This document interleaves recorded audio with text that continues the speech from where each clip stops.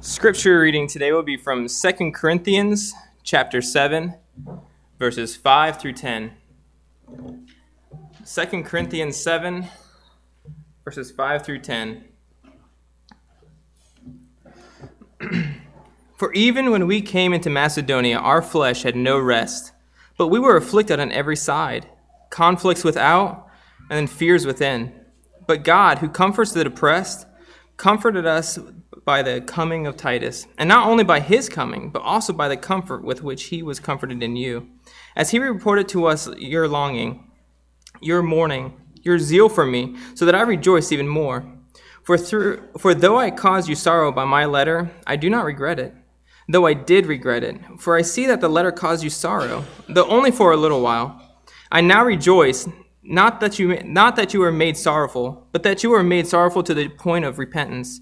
For you were made sorrowful according to the will of God, so that you might not suffer loss in anything through us.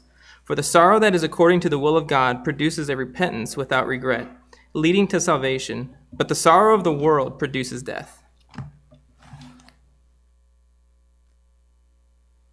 Good evening, church. Nice to see you. Thank you for the 2 or 3 of you that gave me a good effort. That was good. Appreciate that. I want to begin tonight by just mentioning to you that how much I appreciate your patience with me recently. Have been noticing as I look across the history of some of my sermons lately that they have been growing in their length, and I want to tell you that I'm aware of that. And tell you that I appreciate your patience. And I want to tell you why I'm saying that.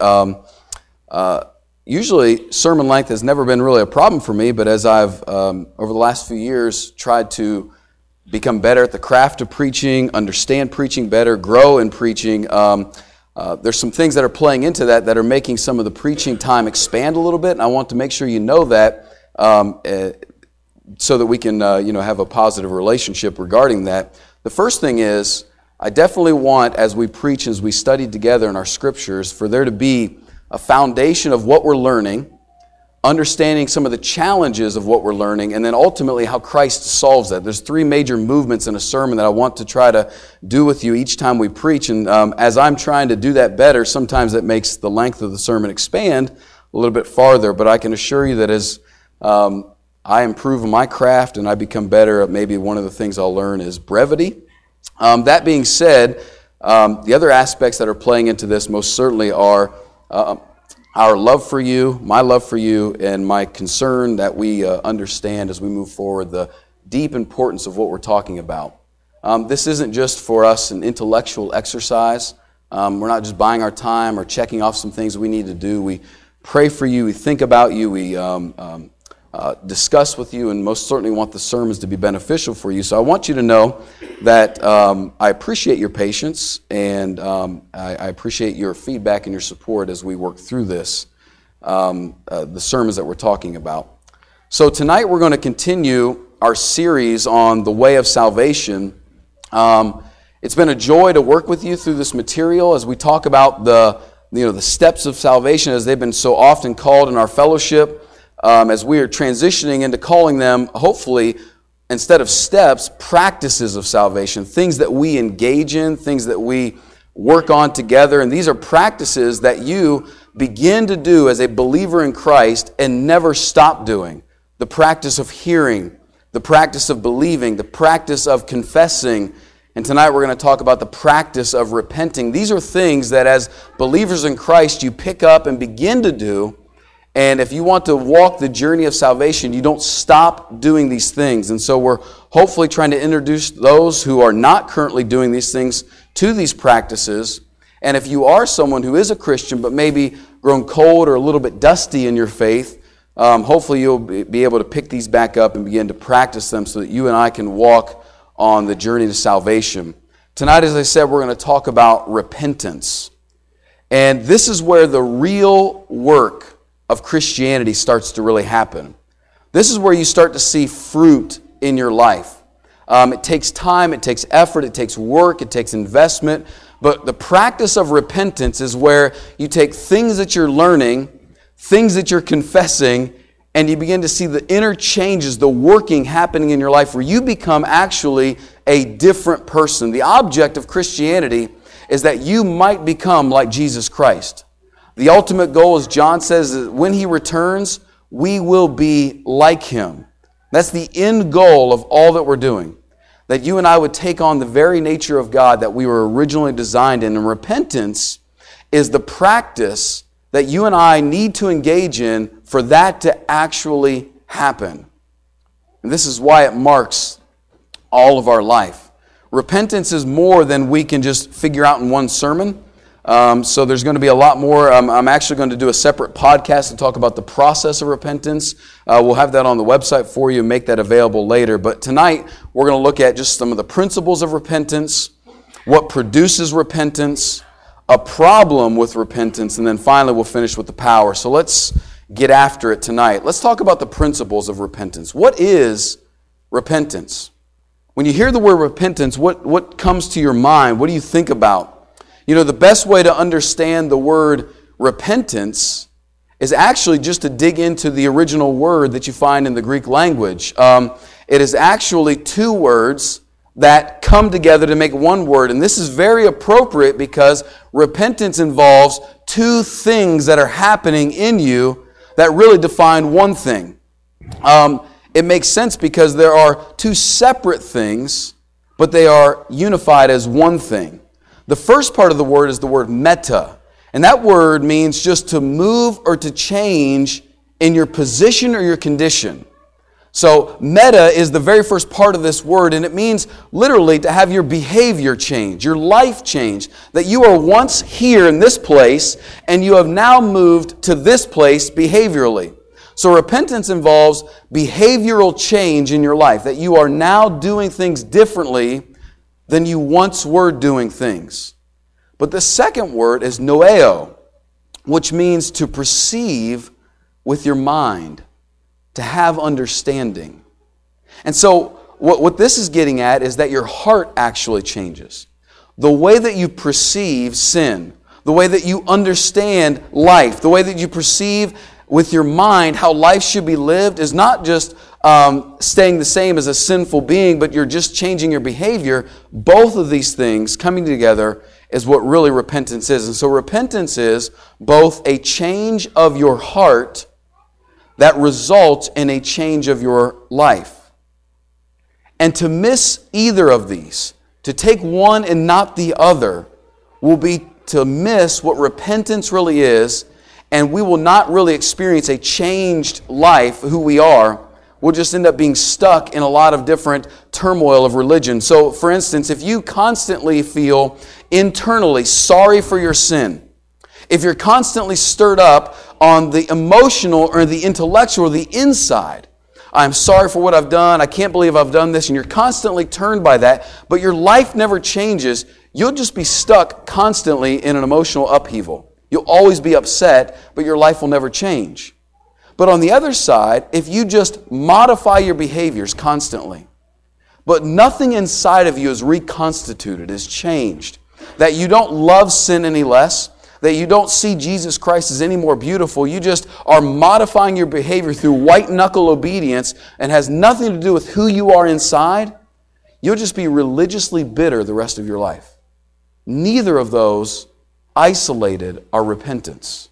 Just feeling sorry for sin or just modifying your behavior. Neither of those are repentance isolated. Those two things coming together is what repentance really is. And so these two principles is the process of repentance. I like the way that J.R. Packer said it. He said, repentance means turning from as much as you know your sin to give as much as you know of yourself to as much as you know of God. And as your knowledge grows in all three of these points, so your practice of repentance will grow as well. What he was saying was, repentance is to take as much as you know of your sin and turn from it, and give as much as you know of yourself currently to as much as you know of God. And as those things continue to grow throughout your life, as you become more and more aware of ways that you're still sinful, as you become more and more aware of who you are internally, And as you become more and more aware of who God is, as those things increase, the practice of repentance continues to grow in your life. You see, repentance is actually the one-word definition or process of Romans 12, verse 2, when he says, don't be conformed to this world, but be transformed. That's talking about your behavior. Be transformed. Have your life changed by the renewing of your mind. What God wants to do is reconstitute the way that you think about sin and the way that you see Him back to your original design, which results in a life that turns from sin and turns towards Christ. That's what true repentance really is. And so when those came to the edge of the Jordan to be baptized by John, and he said, hey, go away and come back when you bear fruit worthy of repentance, what he was saying was, you might be here ready to physically be baptized, but you need to go bear fruit worthy of what real repentance is. And so repentance is the process of Romans 12, verse 2, you and I being transformed by the renewing of our minds, finally working itself out in our system in Christianity. I'm going to explain more on the podcast about this, but I want to just alert you to a writing that was done in the mid-1600s by an old Puritan named Thomas Watson. The Puritans were well known for long exegesis of Scripture, and then they would finish with very practical application. And so they did some really, really great teaching on some of this stuff. And he wrote, in their day and age, a pamphlet, but it was about 100 pages, a booklet, on just called Repentance. And I would encourage you to read that. He says there are 6 things that takes place in repentance. The first being sight of sin, that you actually have to see your sin. The second being sorrow over sin. The third being confession of that sin. The fourth being shame of that sin, no longer wanting that sin. The fifth step being hatred of that sin. And the sixth being to turn away from that sin. And we'll go into more detail later about how that works out, but I want to dig into some more stuff tonight. So the key to true repentance is a true motivation. That's what we've got to get into, and our text tonight tells us about that. That's what was read for us in 2 Corinthians chapter 7, was Paul had written some letter between 1st and 2nd Corinthians to the church in Corinth over some problem, and when he sent it by the hand of Titus, immediately he was concerned that he was going to alienate them and he was going to lose them. And he had fears and concerns over this, worrying that they would receive this letter, have grief, but not repent. And when he finds out that they repented, he had incredible joy over it. And so what he reveals here is that there's a driver, an engine of real repentance. So if you want real repentance to happen inside of you, if you really want to change, you've got to start not with repentance, but with that which drives your repentance. And Paul said that it is godly grief. Godly grief is the only motivation that will drive real repentance. Now let's clarify a few things.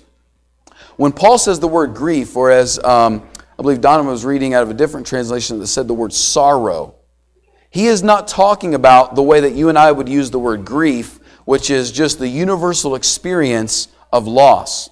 So anybody can experience grief, whether you're a believer or not, whether you're a Christian or not. You can experience grief in the world if you have something and then you lose that thing that you cherish. That's grief.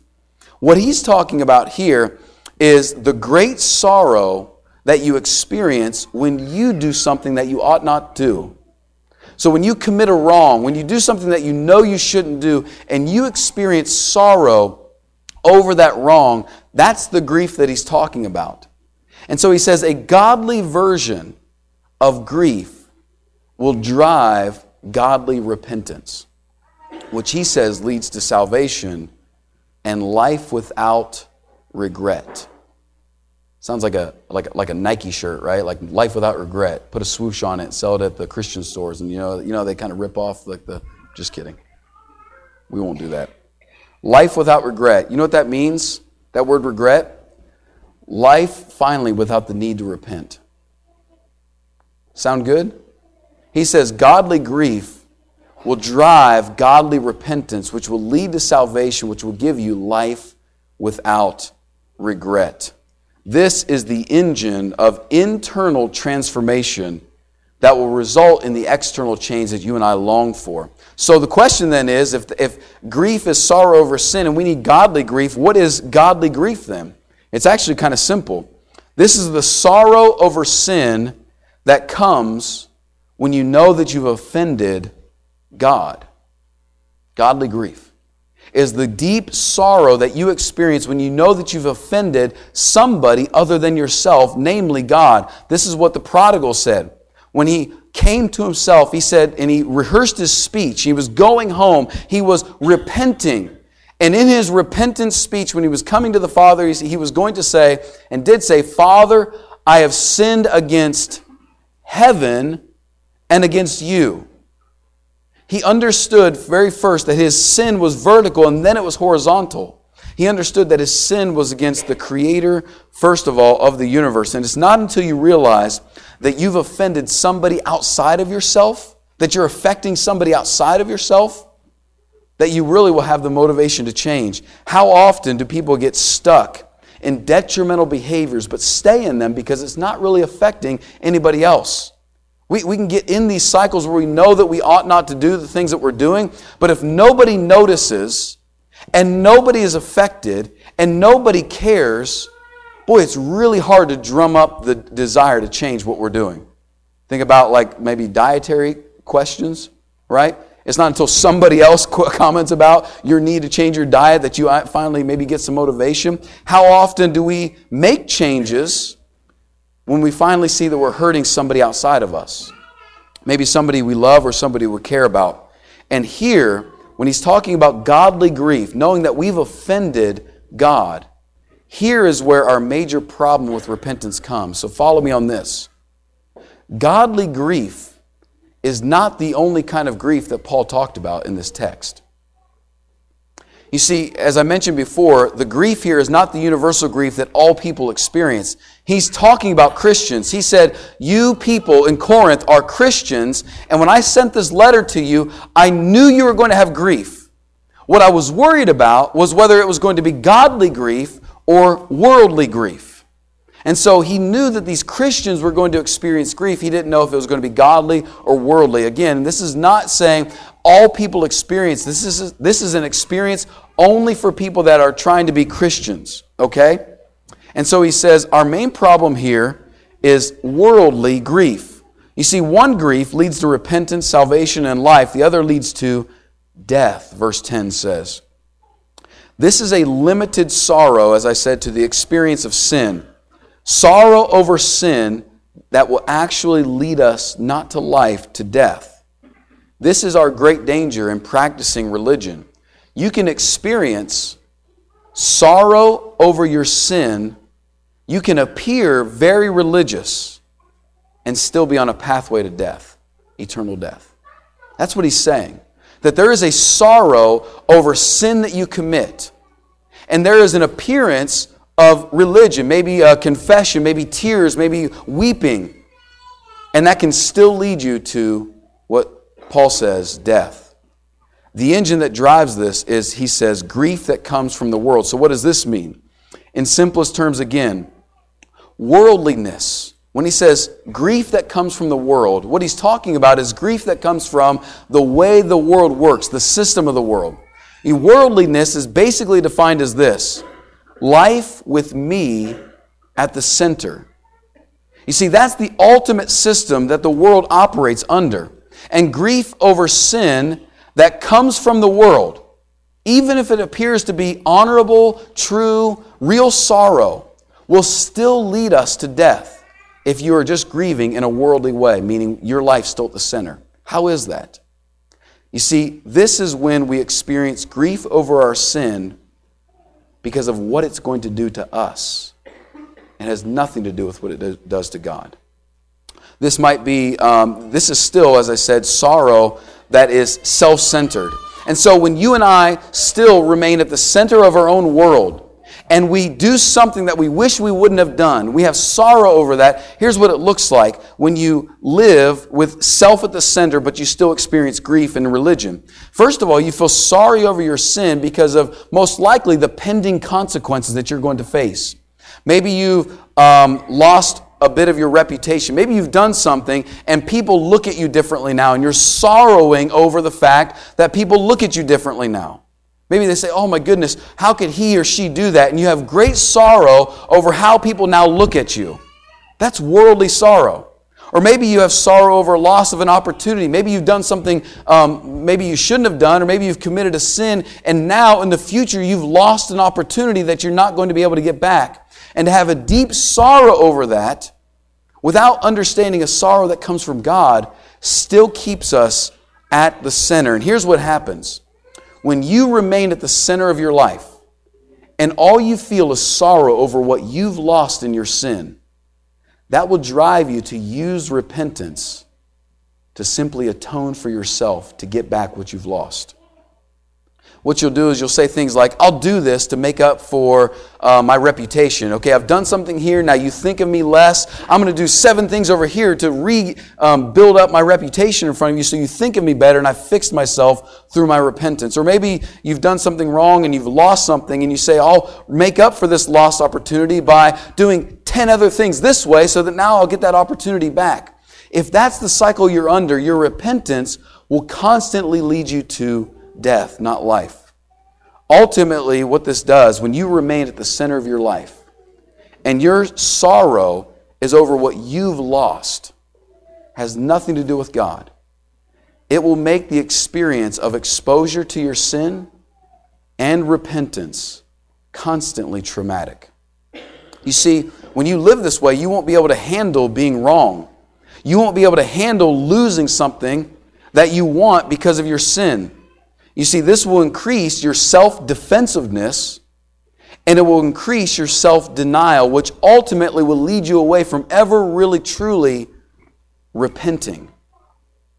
Repentance is when you finally see sin as offensive to God because of who He is and what He's done for you. And when you have sorrow over the way that you may have soiled His name or offended His grace, that's true repentance. To be confronted with sin, with yourself at the center of your world and not Christ, will literally lead you to death. This is why non-religious people don't actually even engage in repentance. They don't live in a world where they think they ought to change or repent. And why religious people without the gospel will either become incredibly arrogant or incredibly deflated. You'll either be overinflated, constantly denying your sin, inflating yourself, or you'll be constantly deflated, aware of your sin, but no understanding of how it can be fixed. Both still have self at the center. So what's the strength? How are we going to overcome this? How are we going to get to a godly grief that will actually change our life? The power is found somewhere else outside of us. We have to go back to the path of salvation, what we've talked about so far. We've said that there are 3 practices already for the path of salvation. One is hearing, the second is believing, and the third is confessing. But what are you supposed to hear, believe, and confess? On the Mount of Transfiguration, when Jesus was with His 3 disciples, Peter, James, and John, He was transfigured, and there was Elijah, Jesus, and Moses before them. And Peter said, Lord, should we make a tabernacle for all 3 of you? And a cloud came over all of them, consumed them. And a voice from heaven was God, and it said to those men, this is my Son, hear Him. In John chapter 8, when Jesus was being confronted about His identity and who He was, and people were denying His deity, He said, unless you believe that I am He. Pay very close attention to this. Jesus said, hear Him. Jesus said, unless you believe that I am He. The wording is important. Listen to the third one. Matthew 10, Jesus said to His disciples that if you confess Me before men, I'll confess you before my Father in heaven. What do these have in common? What does the language have in common? You see, you've got to hear what is true, you've got to believe what is true, and you've got to confess what is true about the person of Jesus. Not just His teachings, but His identity. You see, Christianity, your faith, your salvation rests first and foremost, 100%, on the person of Jesus Christ, who He was and what He did. You see, what He said, what He taught, only comes into play in your life after you believe who He is. This is a major mistake that people make in the world today.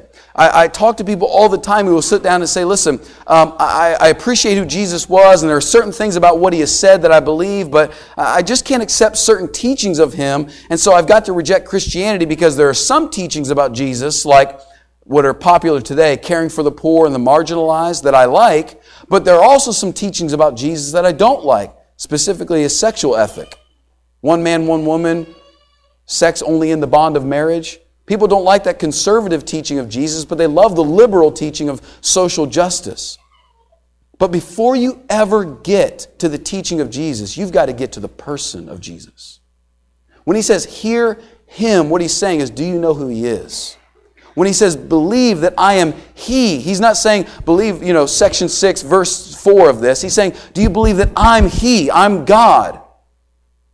And when He says, confess me, He's saying, do you confess before all people that Jesus Christ didn't just teach good things, but was the Son of God?